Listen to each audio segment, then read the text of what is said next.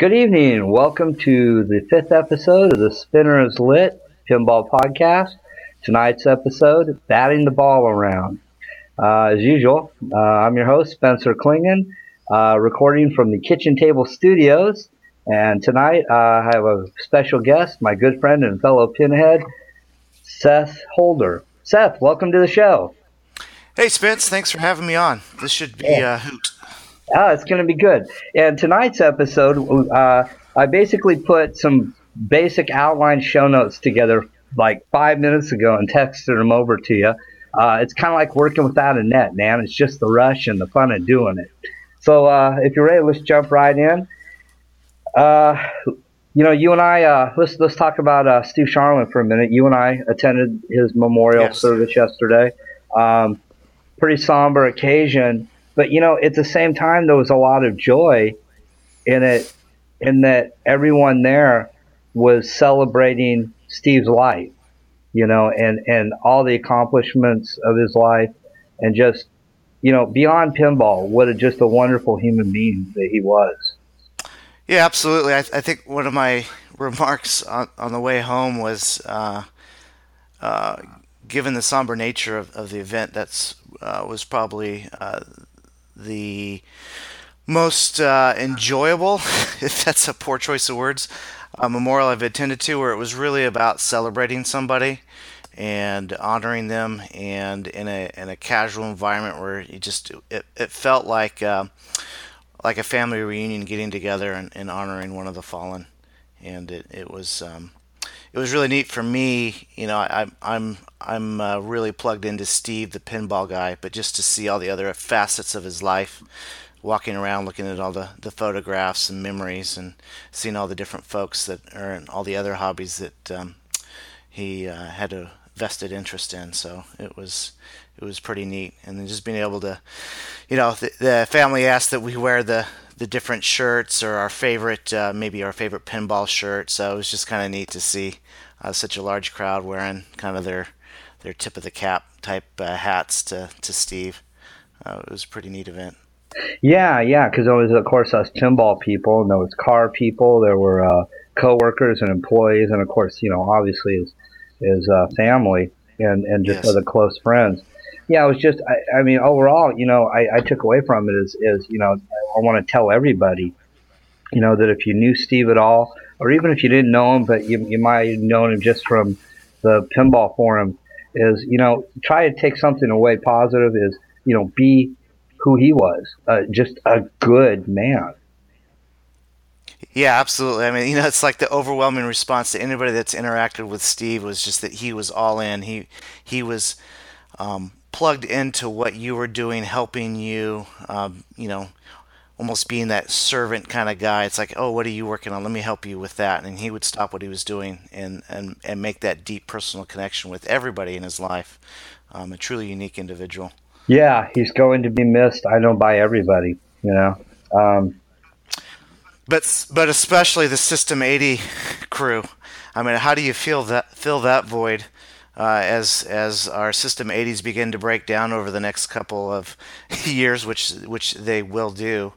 It's like, who do you turn to now? I was thinking about that very thing today, and I was talking about it a little bit at the tournament. It's like, we've all got to jump in and do what we can to kind of figure this out and learn it and share what he shared with us. And if we have new knowledge, share that too. Pay it forward. Yeah, exactly. So, what's new in pinball, man? Everything. It's 2017 and the market's gone bananas for new pins, I guess. Most of them way too rich for my blood without having to sell off my meager collection just to get into one. But it's crazy when you look at the couple new Sterns, the dialed-ins beginning production soon. You've got American Pinball starting to make a strong showing. Real excited to see what they're calling a factory-level machine that's going to be showing up at shows here real soon. Pinagogo is the next show that I know that it's going to be there.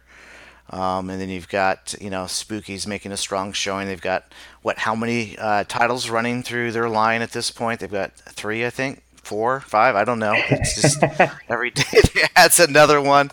And then you got Hegway with their their latest offering beginning to ship soon, right? I think another quarter is when we'll start seeing the Alien propagating out there. And unfortunately, you have some like your Bride of Pinbot 2.0 redo that's coming out, and you kind of scratch your head and go, okay, I guess maybe there's somebody out there that wants that art package at that price point. But yeah, there's a lot to pick and choose from. Yeah, like Alien, I'm real excited about. I still haven't been downtown to play Aerosmith yet. Maybe next Sunday, or I'll just catch it at Pin and Go Go. Same with Batman '66. Everybody's talking about Star Wars. That's going to be a game changer. Obviously, Steve Ritchie, and with the new LCD screen, and then hopefully, well, it's allegedly Star Wars. I mean, right. Yeah. Worst kept secret. No doubt. Could end up being like all in the family for all we know, right? Right. So that would turn some heads. Yeah, I got a chance to go down to the Arcade Expo 3.0 in Banning. Was it last month? And super neat show, really fun. Great setup, and they had Marco was there with some great Stern, so I got a chance to play an Aerosmith Pro for the first time, and got to log some time on. I guess it's a Batman Premium. I get kind of fuzzy all the different levels that they got with the Batman 66, but I think it was somewhere in the middle. So I got to log time with both of those titles and kind of, not that I was hungering for the themes, but it's always kind of interesting to see what's coming out. Aerosmith played well, shot well. The trunk was worked a good 60-70% of the time on the model that I was playing on. It was a Pro, so it didn't have the upper play field up there on the right. It scratched some itches, but it wasn't like, oh, I need to own this. This is better than Metallica, which is kind of my gold standard for rock Stern pinball machines. So I didn't kind of shift what I do there. Batman, I like the theme. I'm not like, it's not like, oh, I have to have a Batman 66, but I thought it was well executed. It was nice seeing the screen with all the images and the tie into the program. It flipped fine. I liked it, but once again, I wasn't like, oh, I've got to own this. This is a needle mover for me. I've got to figure out how to get this in my house. So, but I'm sure obviously the market's responding and people are buying. So I am probably more of a minority than a majority, I guess. Yeah, well, I'm right there with you. And for me, theme is good, but I mean, theme is so much less important for me. Is if it shoots well. Or if I like the shots. I mean, if the theme's integrated well, I'm probably most excited still about Dialed In. So if it was a Barbie theme that shot amazing and had zero sound and zero light show, you'd be. I mean, well, there's got to be a little more than that. But a game I actually want. It matters a little bit, but it's not the most important part. So. Okay, I'll grant you that. I want a Dolly Parton pinball. By the way, not that there's anything wrong with a Barbie thing. Right, well, there you go. I really want a Dolly Parton pin. I don't know why. Just the kitsch value. And it looks like it's a fun shooter, Right. Well, for somebody of your age group, right, that's God, probably right in your wheelhouse. You love to just dunk on the age, huh? So, yeah. So, yeah, I mean... look, it's not like, oh, I got to have it. I'm going to, order one off eBay or something. But, if one came up locally cheap, I mean, I'd pick it up, I'm with you on Dolly. That's a fun shooter. I've played it over at the museum, and it definitely has a price point where I think I did play that last time we were there. I try to keep track, but I mean, but Dialed In, look, well, and we were talking about this in the car when I'm watching some more recent video footage of Dialed In. And you and I talked about with the theme. Okay, it's an original unlicensed theme, obviously, and it captures the essence of pop culture of what's going on today, like pinball machines, especially unlicensed themes and licensed ones too, I suppose. But back in the day, when machines, the EM days, early solid state, when machines were much simpler. Um, the themes often captured the essence of what was going on in pop culture at that moment. Kind of like a little, kind of like a Right. window into, 1981 or whatever. No, exactly. I mean, it's the exact reason why Diner's such a great pen. Sorry, Practical Steve, but yes, Diner's a great pen. Is it's got that captures that certain era and nostalgia, and I think Dialed In will be exactly that 20 years from now. Now it's kind of current, maybe 2 years past its prime, so it kind of your initial impression is like, well, But as somebody who likes JJP, likes Jersey Jack and what he brings to the table, likes the what they're striving to do, I'm interested in it. I'm looking forward to playing it at Pinagogo. Um, it could be a needle mover for me. I might have to find a way to get a Jersey Jack machine at some point. But I actually, to be honest, haven't seen any videos of it. I haven't had time to check it out. I was saw all the photos when they first came out and saw the shots, and it was intriguing. But ultimately, I'm just going to have to play it. I've seen way too many videos and fall in love with machines only to play them and go, well, the geometry wasn't quite what I was expecting. So dialed in. I'm putting a pin in it, keeping myself optimistic. Then again, at the same time, part of me hopes I don't like it because at its price point, I would have to get rid of most of my machines to own it. So it's not a good value proposition for me. Yeah. But so we'll see. Yeah, that's where I'm at with it too. I mean, obviously, you know me pretty well, and it's like I'm just not in the market for a new machine, man. I'm like, let's find that $800 machine. Oh, Um, absolutely. but hopefully they'll get them on route locally, and I'll put lots of money in them, and our friends with more money than us will buy one so we can play it a lot. Yeah, exactly. So, Mr. Bannister, if you're listening, Get dialed in, sir, please. Uh, Spooky, man. I just root for these guys so much, and they haven't. I mean, I I absolutely love the layout and the shots on Rob Zombie. I love playing that game because it has the elements of a modern game, but it has that also the elements and the feel of like a System 80, with like how black does it holes. feel though? I haven't been over to Adams to play it yet, but I've played it. Uh, America's Most Haunted, which is fine, but it definitely has more of a home built feel to it. And maybe I'm probably a little bit of a Williams snob, but I'm just curious. Does it have they progressed in how the overall quality as you're playing the machine feels? I think it has, but I've only played like 3 games on America's Yeah. Most Haunted, and that was last year at Pinagogo because Gene. Thank you, Gene. Thank you, Gene, and he's bringing it back again this year. And then we're also Thank going you, to have. Gene. I think. Well, we're going to have a Domino's, so I'm excited about Yes. that.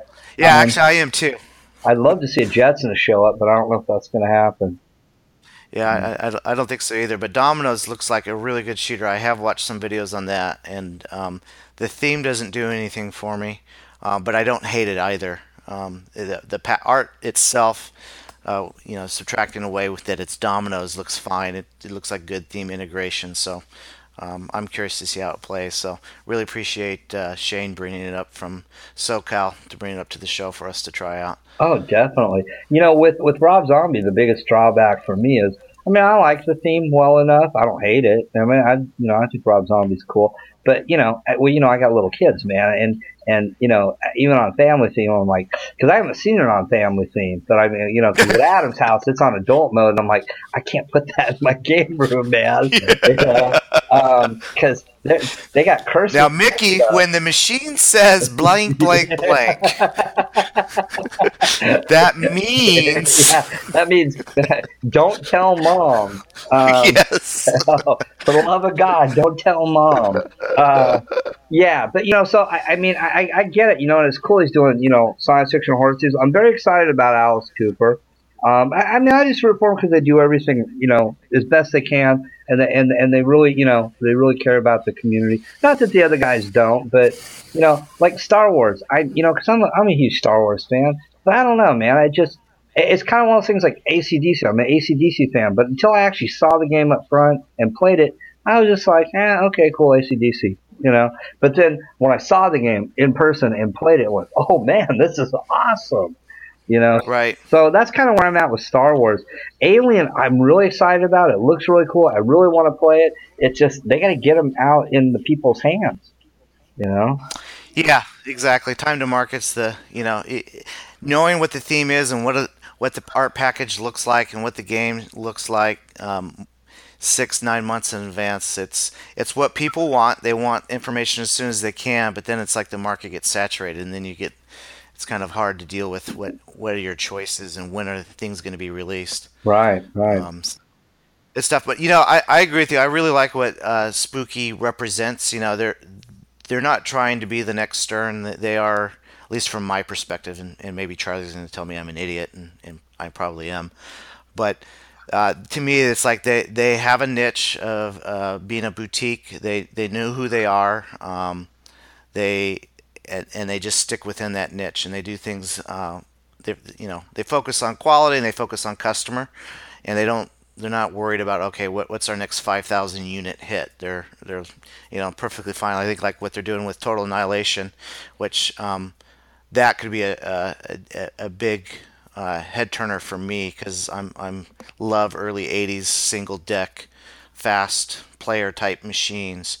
The fact they're like, yeah, we're going to run it. We're going to run 50 at a time, and we'll just keep running 50 at a time. We're not going to do any of this nonsense about 500 and we sell out. We'll just, once we get 50 orders, we'll put 50 out. And if we get another 50 orders, we'll put 50 out. So they could conceivably have, three or more titles being run through their assembly line in any given year. So I think that's a great model for them.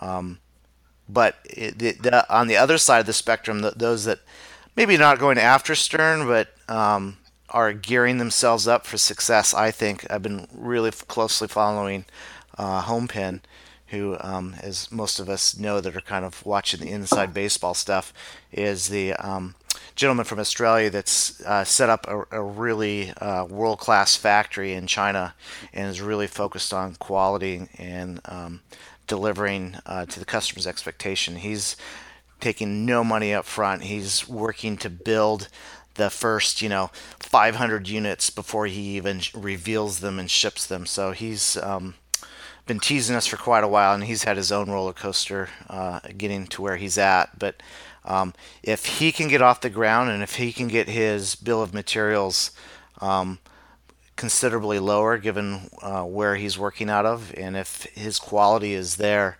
he has the capability of really making a dent in this escalated price wars that we're seeing, and in the capability of churning out new titles. So I'm really excited to see what he does with Thunderbirds and what other licensing agreements he's got, or if he's going to be doing some original themes. What kind of designers is he going to work on? I think over the next 18 months, it's going to be really neat to watch how they unfold. Yeah, I haven't. We talked about that on the drive down to Stu's Memorial, and I haven't followed the home pin thing at all. So, like, it was all news to me yesterday when we were talking about that. I was like, oh, cool. So it's cool that you brought it up because, probably, some or maybe all of our listeners may not know about this, or may know very little like I did. I was aware of it. I heard about Thunderbirds, and that was about it. Yeah, there's a great, if you go look, there's a key thread somewhere on Pinside that's all about home pin, and you just start at the beginning, and it goes back a couple years, but you can just focus on home pin account postings. You can ignore everybody else, and he's showing photos, he's showing detail, like, this is how I designed my screw and why I did it, this is why I'm wrapping my own coils this way. I mean, it's just a real detailed level of attention, because he's really focused on quality. He doesn't want to have quality issues. He wants to have a good product that stands the test of time. At least from what we can tell. The proof will be in the pudding when he starts shipping and we start getting our hands on it. Originally, he wasn't even targeting U.S. I mean, that's why the theme Thunderbirds. Most of us in the USA are like, really? Okay, Thunderbirds.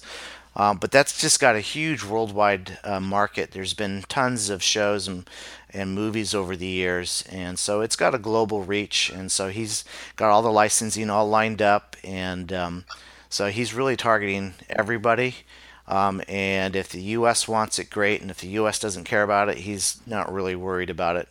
But I think once he's got everything established, then we could start seeing some titles that are much more focused on things that the U.S. audience would be interested in. Because I think that's really where the bulk of home buyers are. Yeah, I think so. Well, especially since most of the companies are in America, and I know international shipping really jacks up the prices. Um, okay, you brought up, of course, Dutch pinball.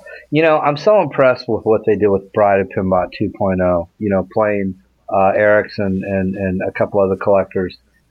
They did a really bang up job on that, and I wish they would have continued doing more titles of that 2.0 kit because there's quite a few that they could do. Well, of course, Funhouse, and then some of the System 11s.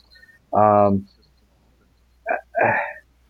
I don't know, man. I just, I'm a harsh critic because, the way they behaved at Expo when they first revealed, and then just all the stuff going on, I just look at it and it's like, and now with the Friday Pimbot 2.125 or 3.0 or whatever it is, I mean, Yeah. Yeah. I mean, there's one sitting in my game room right now. And it's a fun game, but it's not the end all be all of human existence, And it's like, and I mean, I'm no art critic, man, but that new art to me is just frightening. I'm looking at it going, this is an improvement. Come on, man. Python was the man, you know? Yeah, it's confusing. I mean that's all I've seen. So I mean, full disclosure, what do I know about pinball? I guess I've read some stuff on this online forum, and I've talked to some buddies. So I'm by no means an expert, but yeah, the artwork that I've seen coming when it was first released, I was pretty darn disappointed, and they could have done so much more with it. But I'm like you, Python is semi-sacred to me. I would rather keep honoring him and his art than try to introduce something new. I think they could have picked other titles to do something with this. Or ship their first game and get all their customers made whole. That would be probably a good start. Well, yeah, I mean, you talk about how much of a success from your standpoint playing 2.0 is, and I think it's a subjective thing. 2.0 doesn't do that much for me, especially at that price point. It doesn't interest me, but I get it. I get why people would really really like it, and I don't begrudge them that. But in terms of how they executed it and how long it took to get into hands of people, and then how everything else is running on the Dutch side of things.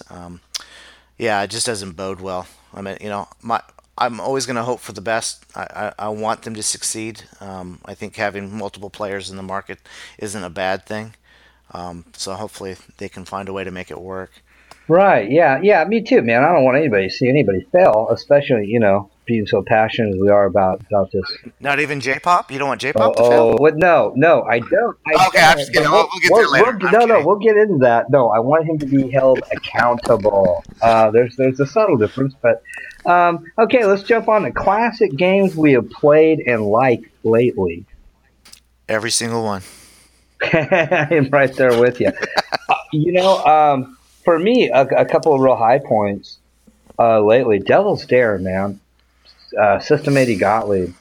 Wow, I don't know. There's something about that game. I'm not that crazy about the theme or the artwork, but I mean, it's okay.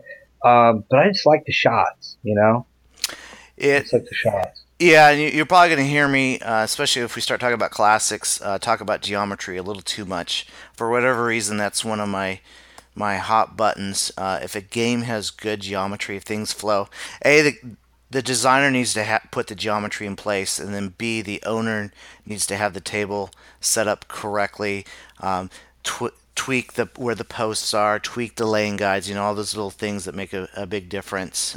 Get their cliffies installed. Um, if that's set up right and you could just shoot like butter, I mean, it's an amazing thing. And Devil's Dare has that in spades. Now, I haven't played it in 18 plus months, so I'm not recalling the exact layout. I remember there was something neat about the center playfield area, but I just remember having a really good experience on it. Yeah. I just really enjoy it. Well, you were talking about going to Banning, which I had to cancel out with because I was going to go with you guys. I had to cancel out. Yeah, you were Um, missed, dude. Big time. did I missed you guys, and but working and paying the mortgage have to come first. Right. So I yeah, guess. I know. I guess it's like this whole work thing just keeps getting into my pinball time, man. And it's killing me. But yeah, no, I remember there's a couple of real high points for you and Eric and Adam and uh, uh, you know uh, Jim. Jim. Thank you, and of course Practical Steve. So, what were some of the high points for you on games? Um, so as a show organizer on Pinagogo, that's my favorite show, and it's the show I spend a lot of time not playing pinball in. So anytime I can go to another show and play pinball, it's a great show from that perspective where I can just kind of relax and play. And I'm not the guy that's traveled around and been to all these different shows. I've been to PPE and I've been to California Extreme and I've now been to Banning. So these are all local California shows. But Banning was definitely special. Just the fact that they're able to have a fixed facility is awesome. They have this large sprawling complex, and so you get all these pinball machines. I think there's 500-600 on set up in one room. Um, Wide aisles, comfortable benches. It's just a really good environment to play in.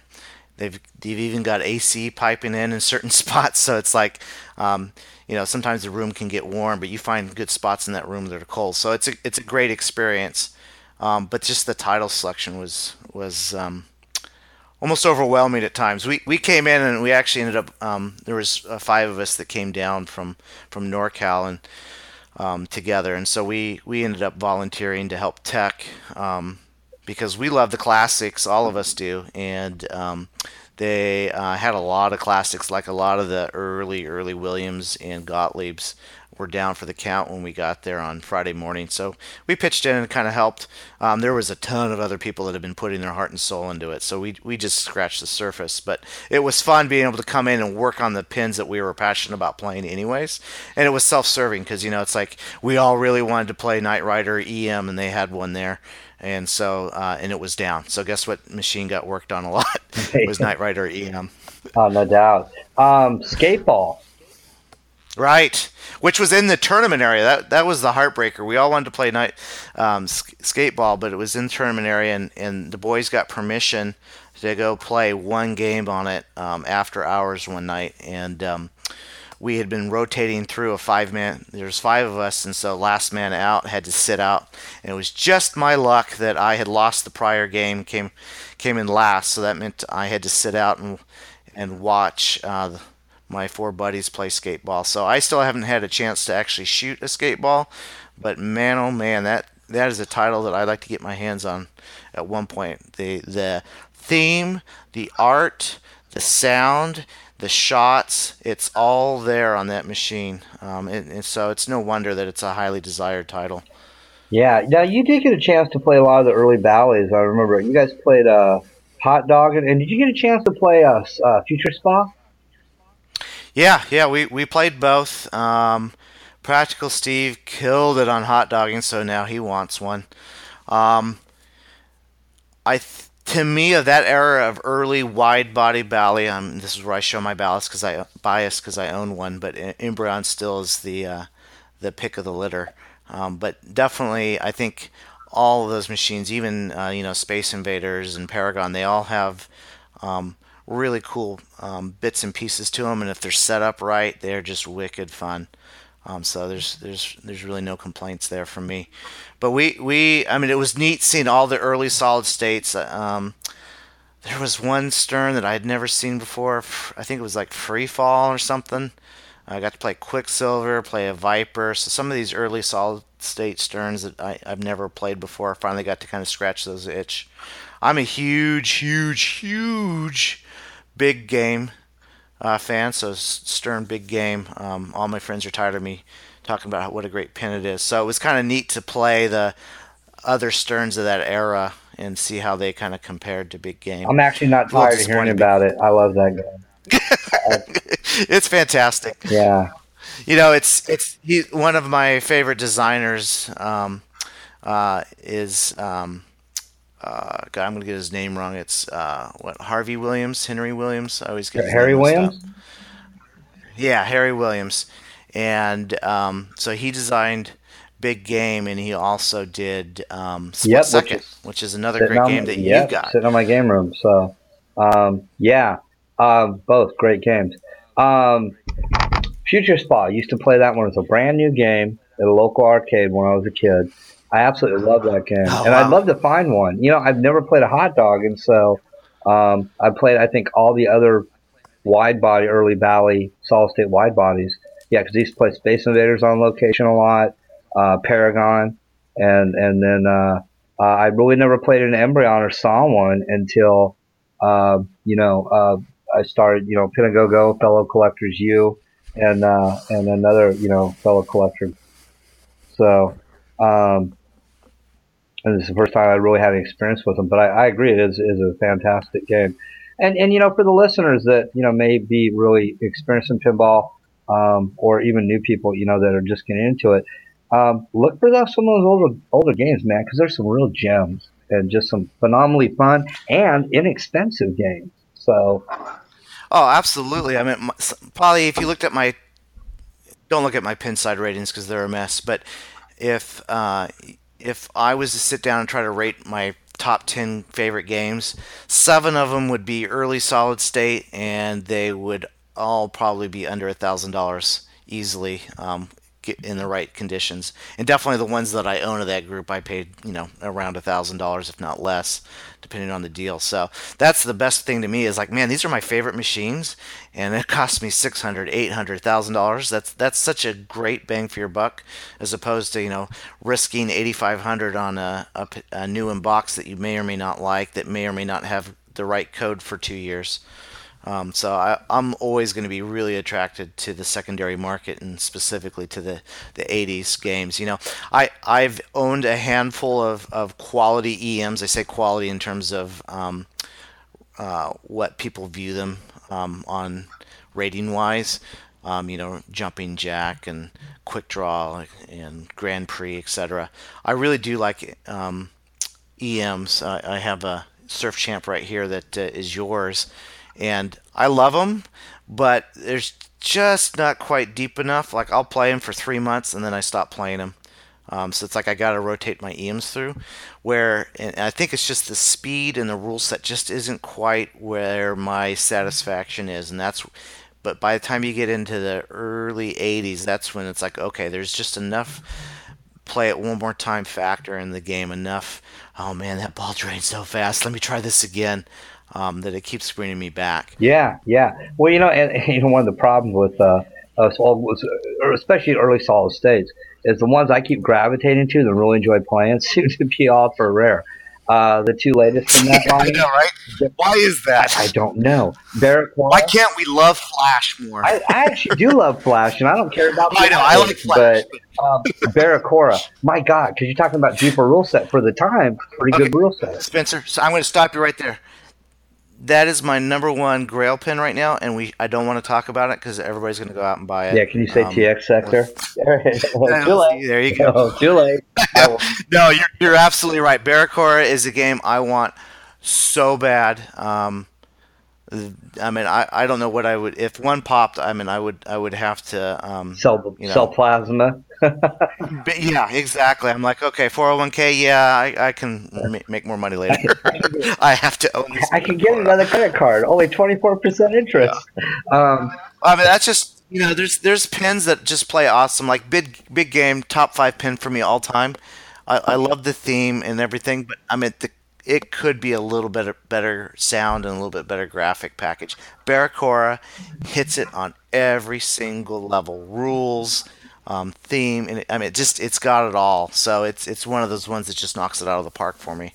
They're just so stinking hard to find. It's like those what are the ones we're always talking about? TX Sector, Robo War, those kind of pins. It's like they're so hard to find. and yet Raven shows up every second Tuesday locally on Craigslist. Uh, And the other for one that $500. we happen to have two friends that have this game locally. Uh, Cosmic Gunfight. Oh man, Oh I yeah, love that game. Really love that yeah. game. That's one of those games they only made what I don't know 400 or 500. I don't know. It's some ridiculously low number of them, and I got to play one of them, and it was just it blew me away. The simplicity, but yet the complexity of it. Just in terms of trying to set sit there and shoot a set of shots and how brutally hard it was to hit it. It kind of scratched the same itch that Sorcerer does for me, where you're trying to build up something. Really, really like that game. Yeah, that's another one of my grills is Sorcerer. But I mean, my God, we know. Well, Yep. you have one. We know one, two, three, four. What five, four, five? We have 4 or 5 friends pretty locally that have one. Yeah, it's one So of those things where I think at least our core group of friends here in NorCal, we all like early solid states, and that's just in everybody's top 10. So we've all been actively seeking them, and it's just such an amazing looking game that you almost want it just for the art package sitting in your game room. yeah, yeah, and it's a fun shooter. Another one that you picked up recently is Right. Blackout, and my wife really likes that game too. So Yeah, Blackout has been super fun. A local collector here in town, Todd, gave me an opportunity to buy his, and it has really grown on me in terms of sound and replayability. The backlash, okay, it's 6, 7 out of 10, but I think one of our buddies has talked about this before. I just love the fact that there's a red insert, a blue insert, and a green insert, and an orange insert next to each other. I like that it's talking to me, and orbit and all this different nomenclature it uses. three Yeah, spinners, yeah, exactly. and Well, yeah, when you get a spinner rip, the sound of a good spinner rip on that game is just right. cool. So, Totally agree. It's well, I'm going to be for me. I'm a sucker for any game that has spinners, and then you throw in drops, which okay, there's big game, there's blackout. You throw in spinners, drops, and a horseshoe, and then I'm just squealing because it's just like the perfect machine. So, um, and yet you sold your Swords of Fury. I did, but really, I look at it as a benevolent thing. I allowed Adam to get a machine that the Lodi League could enjoy and love for years to come, and he agreed never to sell it, which is the only reason why I felt comfortable selling it because I didn't want it to leave our group. Wanted to be able to play it anytime I had that itch. Yeah, it's a fun game. I enjoy it, and the music's awesome. So we covered games we like. What is it you don't like at all? Like just like God, I gotta play this tonight. Um, so I think you and I are kind of on the same page, just philosophy wise. I don't hate pinball games. Pinball, you throw a flipper and a silver ball and something to shoot at, I'm fine. So you put me on a wood rail, I'm gonna be happy. But you're right. There's certain games where it's like, okay, how are we gonna get through this? A lot of times for me, it's not knowing the rules. So any game that I don't know anything about and I walk up to, that's usually I usually have a couple games where I'm like, I don't really enjoy this, and I've really got to force myself to try to read the rule card, which inevitably is not the greatest list of instructions, and then you go out and try to find some sort of papa tutorial video or the like to try to figure out the gist of it, and then things start clicking, and then you start liking the game. But I don't know if I've had a game that I've played that I've been like, oh god, I gotta play this game again. They're all pretty good. Right. I don't know what comes to mind for you of games you Right. hate. Maybe Well, refresh my memory. for me, it's only really when I'm in playing in league or a tournament. Like tonight, today we're playing a tournament, and I had to go up on F14, and I hate that game. Really? I mean, I love it. Yeah. If I'm just playing it for fun, I'm fine with it. But it's like because it's so brutal. But the funny thing is, it's the only game because we're doing it was a pin bowling tournament, Ah, and it's the only game I got a strike on tonight. ah, So, and my God, that game is it's just savagely I love brutal. that game because it mocks you. You got to like any game that's mocking you. Yeah, you kind of do. And this game seems to the next game on my kind of sort of halfway list is because it came up in conversation again tonight is South Park. Oh, Um, please. well, no, because we played it right after actually when I was still recuperating last year. We went and had lunch, you and me and Eric, and played it. Look, it's a great location game, and it still earns crazy good from every route operator I've ever talked to, because it's simple, and the casual person that goes, oh, well, cool, South Park pinball, let's play, and they can, kill Kenny, make the ram shot, get a multi ball, but I mean, there's just not enough there to really interest me for a long term at all. So Yeah, I mean, I don't disagree with some of your points. I think to me, it's a solid $2,000 DMD machine.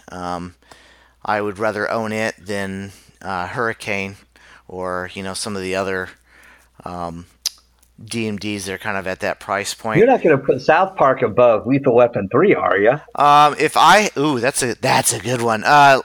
So I full disclosure, I've owned Lethal Weapon 3. It was my very So first have I. first DMD. I think it's a great shooter. I've had long arguments how it's a poor man's T2. Some people think I'm smoking crack, but I think the shot layout is eerily similar. But I agree. It's a poor man's T2. I think if I had to own one, I would probably lean on South Park. Wow. It's a simple game, like you said. I mean, it's not as simple as an EM. It's not as simple as some of the early solid states I love. So depth isn't really a factor for me. It would get old. I wouldn't play it much after a month, but it's got decent call outs. It's got bright colors. There's stuff to do. So I don't hate it.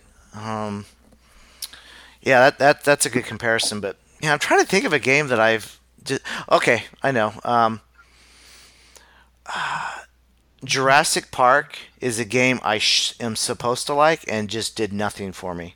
So I guess maybe I'll phrase it that way. There's certain games out there that people tell me I should like and they just do nothing. I got a Jurassic Park, an opportunity to get a nice one. Got the latest ROM that finally unlocked the starting mode, so it wasn't always the exact same starting mode, or randomized it, which was supposed to really help that game. It just did nothing for me. And most people would think that's kind of crazy talk. Well, World Cup soccer is the same thing for me. I had it for a couple months, and within 2 weeks, I was bored of it. So just something about those games just didn't do it for me. Admittedly, I'm a little bit of a Data East snob. I've owned, I don't know, 3 or 4 Data East now, so I'm willing to try them, but none of them have really stuck with me. I think my favorite Data East game I've ever played is Tales from the Crypt, and that theme does nothing for me, but the shots were really, really fun on that game. Yeah, that's kind of the way I feel about it. Well, since you brought up World Cup soccer, Oh no, let's talk doors about open. doors open, man. Because we had this conversation in the car. I That's think why I I love yelled at our you. car. That's why you did. Oh, that's why I love our car rides. Okay, because we're talking about J-pop, and I just to this day I am just baffled by the cult following this guy has. Because I think I just look. I just don't. I mean, like, okay, World Cup soccer. If there's one on location or at a friend's house or a show, I'll play a couple games and enjoy playing it. I have no real desire to own one other than it's a good family thing. Um, Theater of Magic, I think it's a fun game, but again, if I had it in the house, I'd probably get rid of it pretty quick. Um, I actually, for some crazy reason, really like playing. Uh, um, well, I like Totem too, but I mean, it's just, but again, not real deep rule set, and I don't think it's in all be all pinball. But Circus Voltaire, I don't know, the game's quirky, and I kind of like it. And whenever again, we're at a fellow collector's house that has one, or a Pinagogo or something, I'll play a few games and enjoy it. But again, if I had it in the house, I'd be probably moving it in about a month. Um, I just don't, And then episode one, which is, why they even bother? Uh, Well, because Jar Jar needed to live in homes across well, America. it's beyond not even the Jar Jar. It's just there's no shots on that game, man. They shoot up the middle, and if you get lucky, you might hit a ramp once in a while. Well, that's your classic Pinball 2000 problem in my mind. But yeah, I'm with you. You know, you say cult of J-pop, and maybe it's simply the threads that we read. I don't necessarily have seen people blindly pledging allegiance to J-pop outside of the fact that okay, he's designed one of my favorite pins, therefore the next pin he does, I think is going to be amazing. I don't know if I call that a cult. I get that people love Tales. I get that people love Circus Voltaire, and I get that people love Theater of Magic. So that's, I mean, he's got. I'm looking right now at IPDB, and he's got a total of 9 records in the database in his name. 2 of them are Zizzles. So his body of work is pretty small, and in that small body of work, he's got 3 incredibly well respected high end titles, and then obviously World Cup Soccer's in there at number 4, although it doesn't hold the same sway as those first 3. So he's got a good track record in terms of the home market and what people desire or deem collectible. Now, Circus Voltaire does nothing for me. Um, my dearest cousin will kill me if I don't say Tales of Arabian Nights is the greatest machine of all time, but it's not.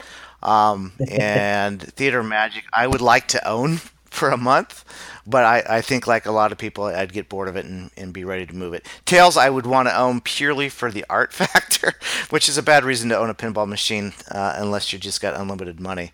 So I disagree that there's a cult out there from my perspective. Now we can definitely talk about the whole debacle with Magic Girl and Zidware and all Well, that kind of that's stuff. been pretty much beaten to the Yeah, but ground. that's been Yeah. hashed. But Well, yeah, since you're bringing up Magic Girl, okay, it's like people are willing to pay over 20,000 for a game that doesn't even work. I just like what's got nice art. Then buy the art, man. The well they backlash. did for 20,000. Did that finally sell?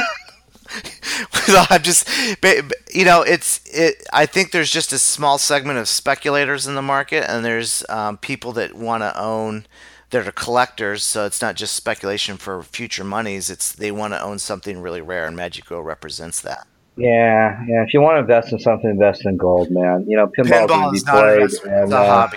yeah, and speculators, man. I mean, I'm just like I'm gonna dig way deep here. An old movie called Trick or Treat. I don't know if you ever saw it, No, man. no. Sammy Kerr, it's rock star dude. It's a cheesy bad '80s B rock and roll horror, but it's like no wimps, no false metal, man. No false pinball. You know what? Go out, buy yourself a flash, man. Go out and buy yourself a flash, Gordon. Go out and buy a System 80. Go out and buy uh, go out and buy a System 11, man. Clean it up, fix it up, have fun, and just enjoy it. Well, I mean, I think you kind of opened the gateway to prices, if you don't mind me jumping, because you mentioned the Magic Girl's price point, and then you mentioned about having fun with the affordable pins. I mean, obviously, this is America, and so anybody can do anything they want with their money, provided they, don't break any laws. So I Exactly. don't have a visceral reaction to somebody spending 20 grand on Magic Girl. Like I'm not the guy that's saying, hey, I'm going to go buy up all the Magic Girls if I had $100 million and I would light them on fire. That's not my approach to things. But I, as I look at Spencer, but I do get That was nicotine withdrawal, man. It's just all the nicotine withdrawal talking.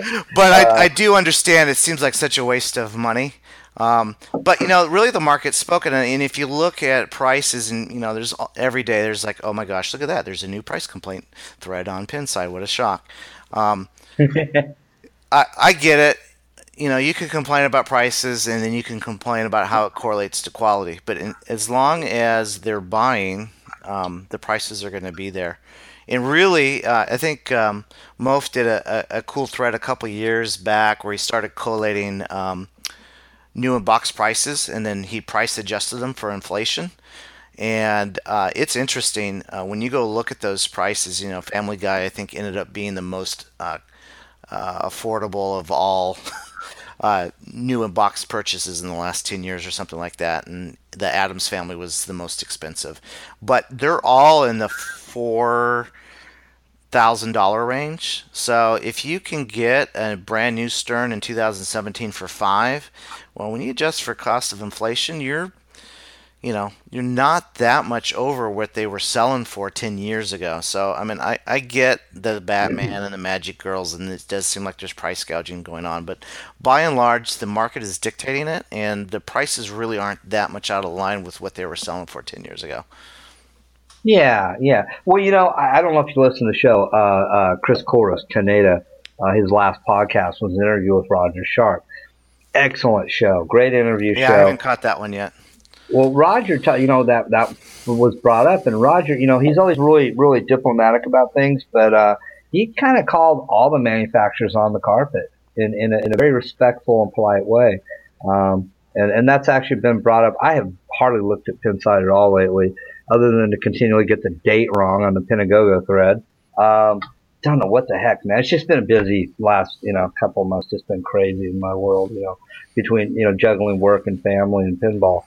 Well, your priority order is wrong. That's the problem. Yeah, that's the problem, So if I can just get that fixed, we'll all be good. But yeah, I mean, look, I'm not in the market for a new game anyway, and I'm just as happy to, to find a $500, $800, $1,000 game. So, and I wish everybody well that does, the people that bought an SLE, bless their heart, man. I hope they're enjoying it. But it shoots, So I'm just like, just not getting what is the deal, man? The game doesn't even shoot. Right. But I mean, there's certain people like, well, okay, Kaneda, man. I mean, at least he's upfront about it. He's like, look, I knew it wasn't going to shoot. I just want one. Okay, cool, dude. Yeah. At least you're on, and you know what you're paying for. At least right. There's that. no disillusionment. Yeah, So, but that's just kind of where I'm at with the whole thing. And I just don't want to discourage any new people thinking, oh my God, I can never get the game I want. Yeah, you can get a lot of great games you want. You talked about, a new in-box Stern Pro around $5,000, pretty good deal for like an Aerosmith or a Kiss or Metallica or Star Trek or something like that. Walking Dead. But at the same time, man, like you bought all these games, and so have I, for around $1,000 a piece. It's like, hey, for the cost of a new Stern, I can have 5 games in a game room and have a pretty cool collection. Yeah, and that's really good. My collection has grown and shrunk and grown, and as I try to find that balancing act of bang for your buck, I found that when I went up to 13 pins, that was okay. Besides maintenance, I can't play all of them all the time. So why am I sitting on this many? So then you shrink down and you go, oh, this is not enough. I need a couple more, and so you kind of fluctuate. But yeah, if in my price range where I'm trying to keep my game room at a certain level and add a little bit to it each year, I can't buy new in box. That's not my lifestyle. Right. And other than having one new in box or maybe 2 or real recent, I'd rather have 4 or 5 older games and just have fun with them. And absolutely, so you came up with a great topic tonight. Actually, you came up with 2 great topics tonight. First one being Dream Theme of the Month. That's awesome. Right. You want to go first? Or you want me to? Sure, I'll lead things off because I'm going to be able to drop the mic when I'm done and walk away, and I'll be able to sleep tonight knowing that because I'm positive Gary and Jack listen to this show, that they'll be out there fighting for the licensing for it if they don't already own it. No, my dream theme would be a Disneyland theme. So I'm a Disney fanatic. It's funny how many Disney fanatics there are amongst the pinball community. There's definitely a cross section there.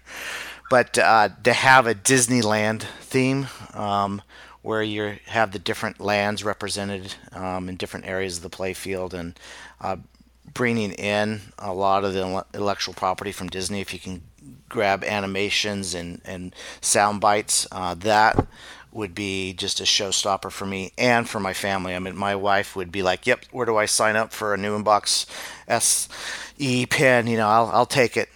So that's the ultimate, And barring that, it would be some sort of, Disney property, a Pixar, Toy Story, or something along those lines. So that would be ideal. Cool. For me, it's so weird because I don't have I have a couple that I really like to see, but I have a non-licensed one I'd really like to see. Hmm. Couple I'd really like to see, and for some reason, somebody was talking about it today at the tournament, and we were talking about it for a minute.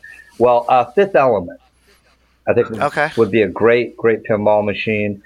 Love the Get Chris movie. Tucker into the studio to do some custom call Oh, outs. it'd be great, man. It'd just be great. Lulu Dallas multi-ball, Yes. or multi-pass multi-ball. I mean, I think it would lend itself very well.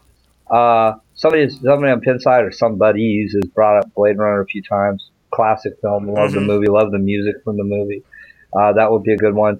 And I know you and me and Eric have talked endlessly about uh, Firefly. Firefly. Firefly, man. Yes. Firefly. Jamestown multi-ball. I mean, Right. I think that's a game that would sell very well just to Firefly fans, that may not be into pinball at all.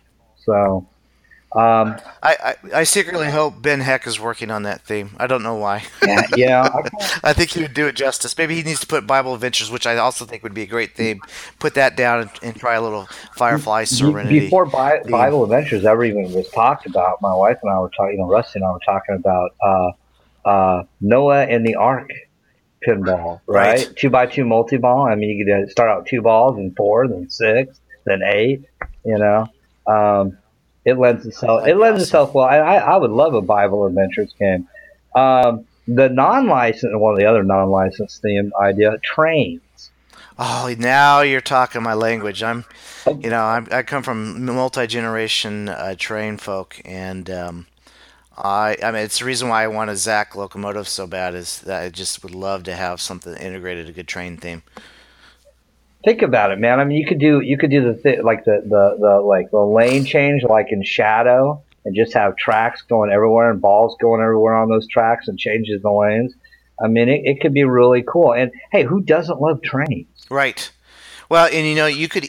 I mean, I'm just speculating here, but if you could do something like Dialed In, where you've got the technology, where you make almost like a modern day transportation Sid Meier's Railroad type, and obviously you can't get super complex in a pinball machine, but you could have some really interesting rules where you're trying to ship things, territory, product, and your actions are taking place due to the shot selection and ability to do combinations. That would be super fun. I think that's a great idea. I'm on board. Where do I sign up? We gotta start building it, man, or Right. somebody does.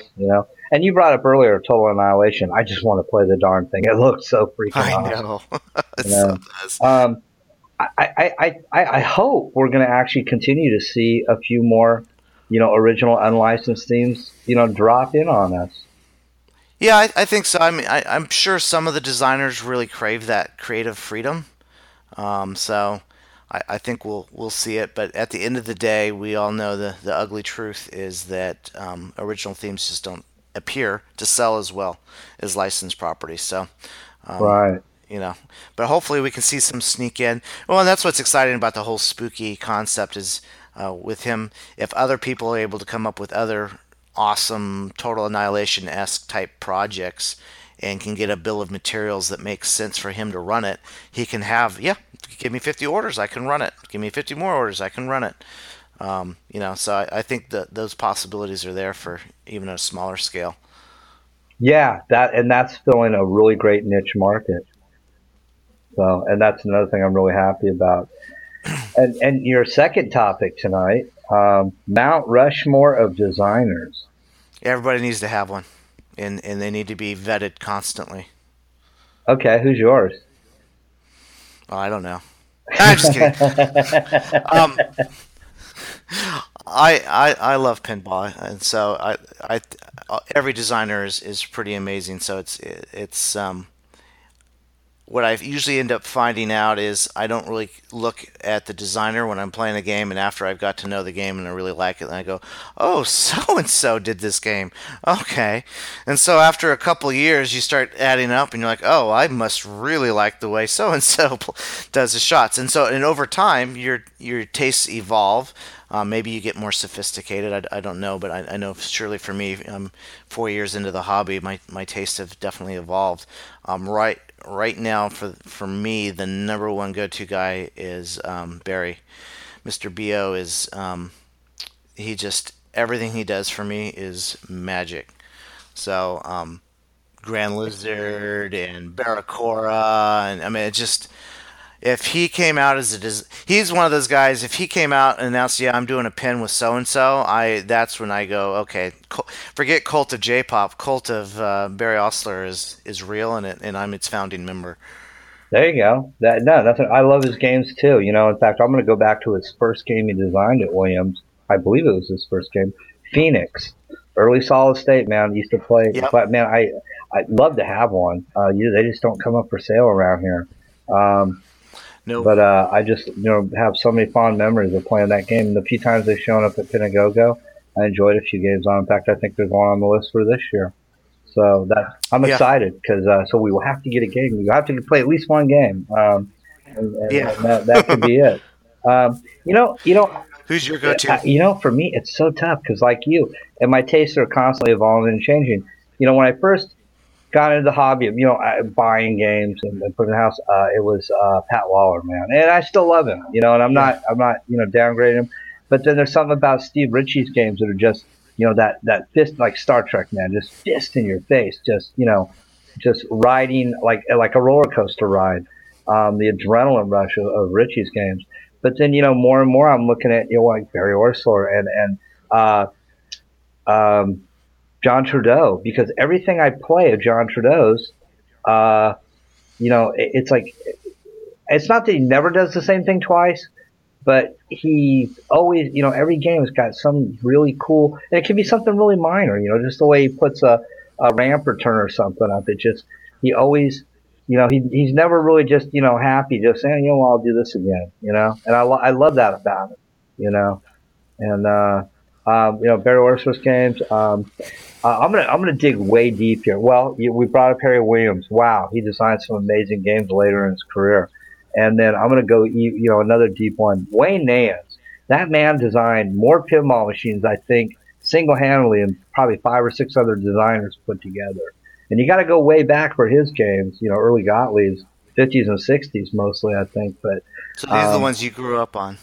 well, yeah, I mean more 70s EM Gottlieb's because when I was a kid, you'd see a Bally game, and then occasionally a Williams, or even less occasionally like a Chicago Coin or a Sonic, in a local, mom and pop grocery or whatever. But Gottlieb's were probably 75-80% of every game I played as a kid. So Well, you just rattled off a whole bunch of awesome designers, but I want you to name the top four.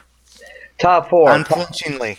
Go. Okay, Pat Lawler, Steve Ritchie, um, John Trudeau, and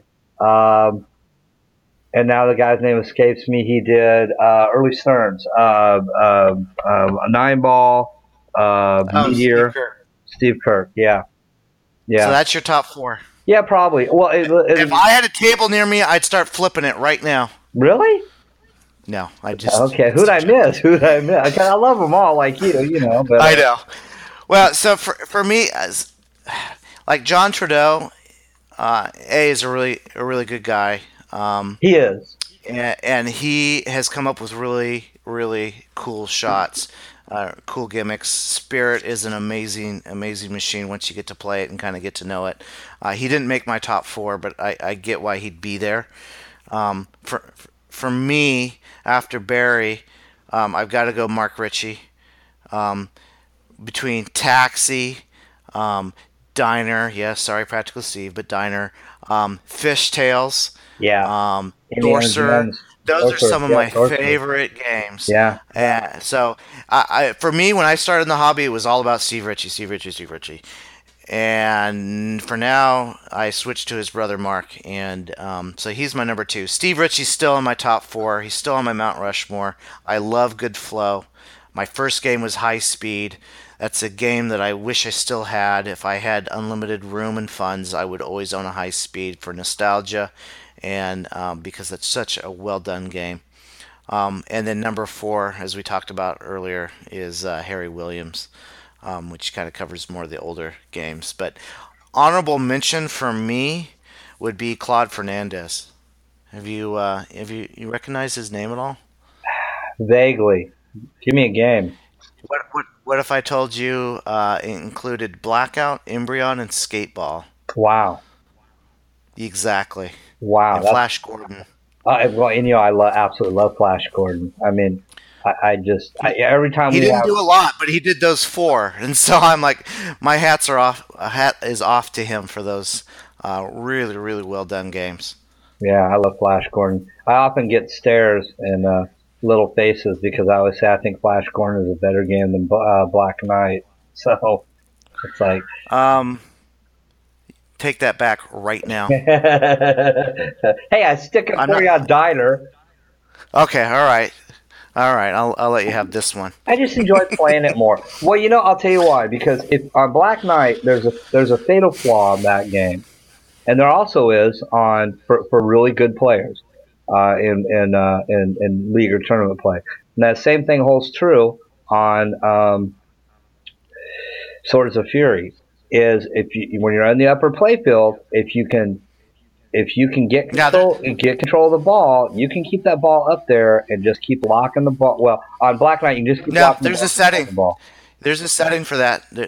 Adam needs to fix that. Yes, he does because He, I put up a really high score one night when I figured that out and just had good ball control that night and just kept getting multi ball over and over no, again. you can force them to go to the lower playfield in order to enable that lock up there. That yeah, and so I heard there So was a setting, but yeah, so and I mean so that for me, and then I haven't been able to do it, but Steven, he's putting up scores like consecutively of like 7-8 million every single league night that we play Swords of Fury, and he just stays in well, that darn upper playfield for. I had to play him in league finals 2 seasons or no, yeah, a season ago, and it killed me because no, it was 2 seasons ago, and because I mean like one ball, I mean our first ball, and he went first, and and it's like it was. you went and made a I sandwich. no, I sat there and watched him for literally 25 minutes on his first ball, and I mean he just killed it, you know, and Well, I think Adam just needs to crank down on that machine even more. He does an amazing job getting his machines as hard as he can for league, so that the game times aren't too long. But I mean, just take all the rubber off the machine. Put 2-inch flippers down at the bottom. Put it at an 8% angle. I don't know. There's got to be some way to mitigate that. But yeah, in a league, sometimes the league gets really comfortable on a particular machine, and then you just got to figure out, all right, how can we tweak this to really make it fresh? Wire that upper flipper to only activate on the other flipper button, so that it's like a whole new it's a whole new game, something like there that. you go, there you go. Well, Seth, we're at over an hour. This is my longest show yet. Usually I keep it around 30 minutes. I know. Which because I don't want it to be like a 3 hour tour or anything. You got anything else to throw in the pod tonight before we sign off? No, it was fun chewing the fat with you. I think this is something you and I get to do quite often as we go and take trips out to the city to visit our buddies. We get quality one-on-one time in the car, and so this kind of just reminds me of many of our long conversations in the world of pinball. Yeah, exactly. See, and you were worried. I told you it'd be fun. I put notes together in like under 5 minutes. So Right. We didn't need no stinking net. that no, we don't, man. 'Cause it's just it's just two buddies talking, and people can listen in and feel like they're part of the conversation. And Well, absolutely. And they'll see that I'm right most of the time, and that you still have a ways to go. So it's just good. yeah, there we go. That's it. So No, I think we're closely aligned on most points. So yeah, we're a little bit of an echo chamber where we hear each other and agree with each other on most things. yeah, I think so. So it's all good. Well, thanks again for being on the show tonight. Hey, you bet. It was fun. Yeah, it was a blast. So that's our show tonight, folks. Thank you for tuning in, and to the people I've met lately at different pinball gatherings that just come up and give me feedback on the show. Thank you. I really appreciate that. Of course, you can reach me at thespinnerislit@gmail.com if you want to come on the show, or just if there's a topic you like me to talk about. Pinagogo is coming up, so if you want to attend that or just check it out, check out the website. That's pinagogo.org. If you're looking for places to play pinball, pinballmap.com. Again, this has been episode 5 of the Spinner is Lit Pinball Podcast. We'll see everybody real soon. Play pinball, keep America strong.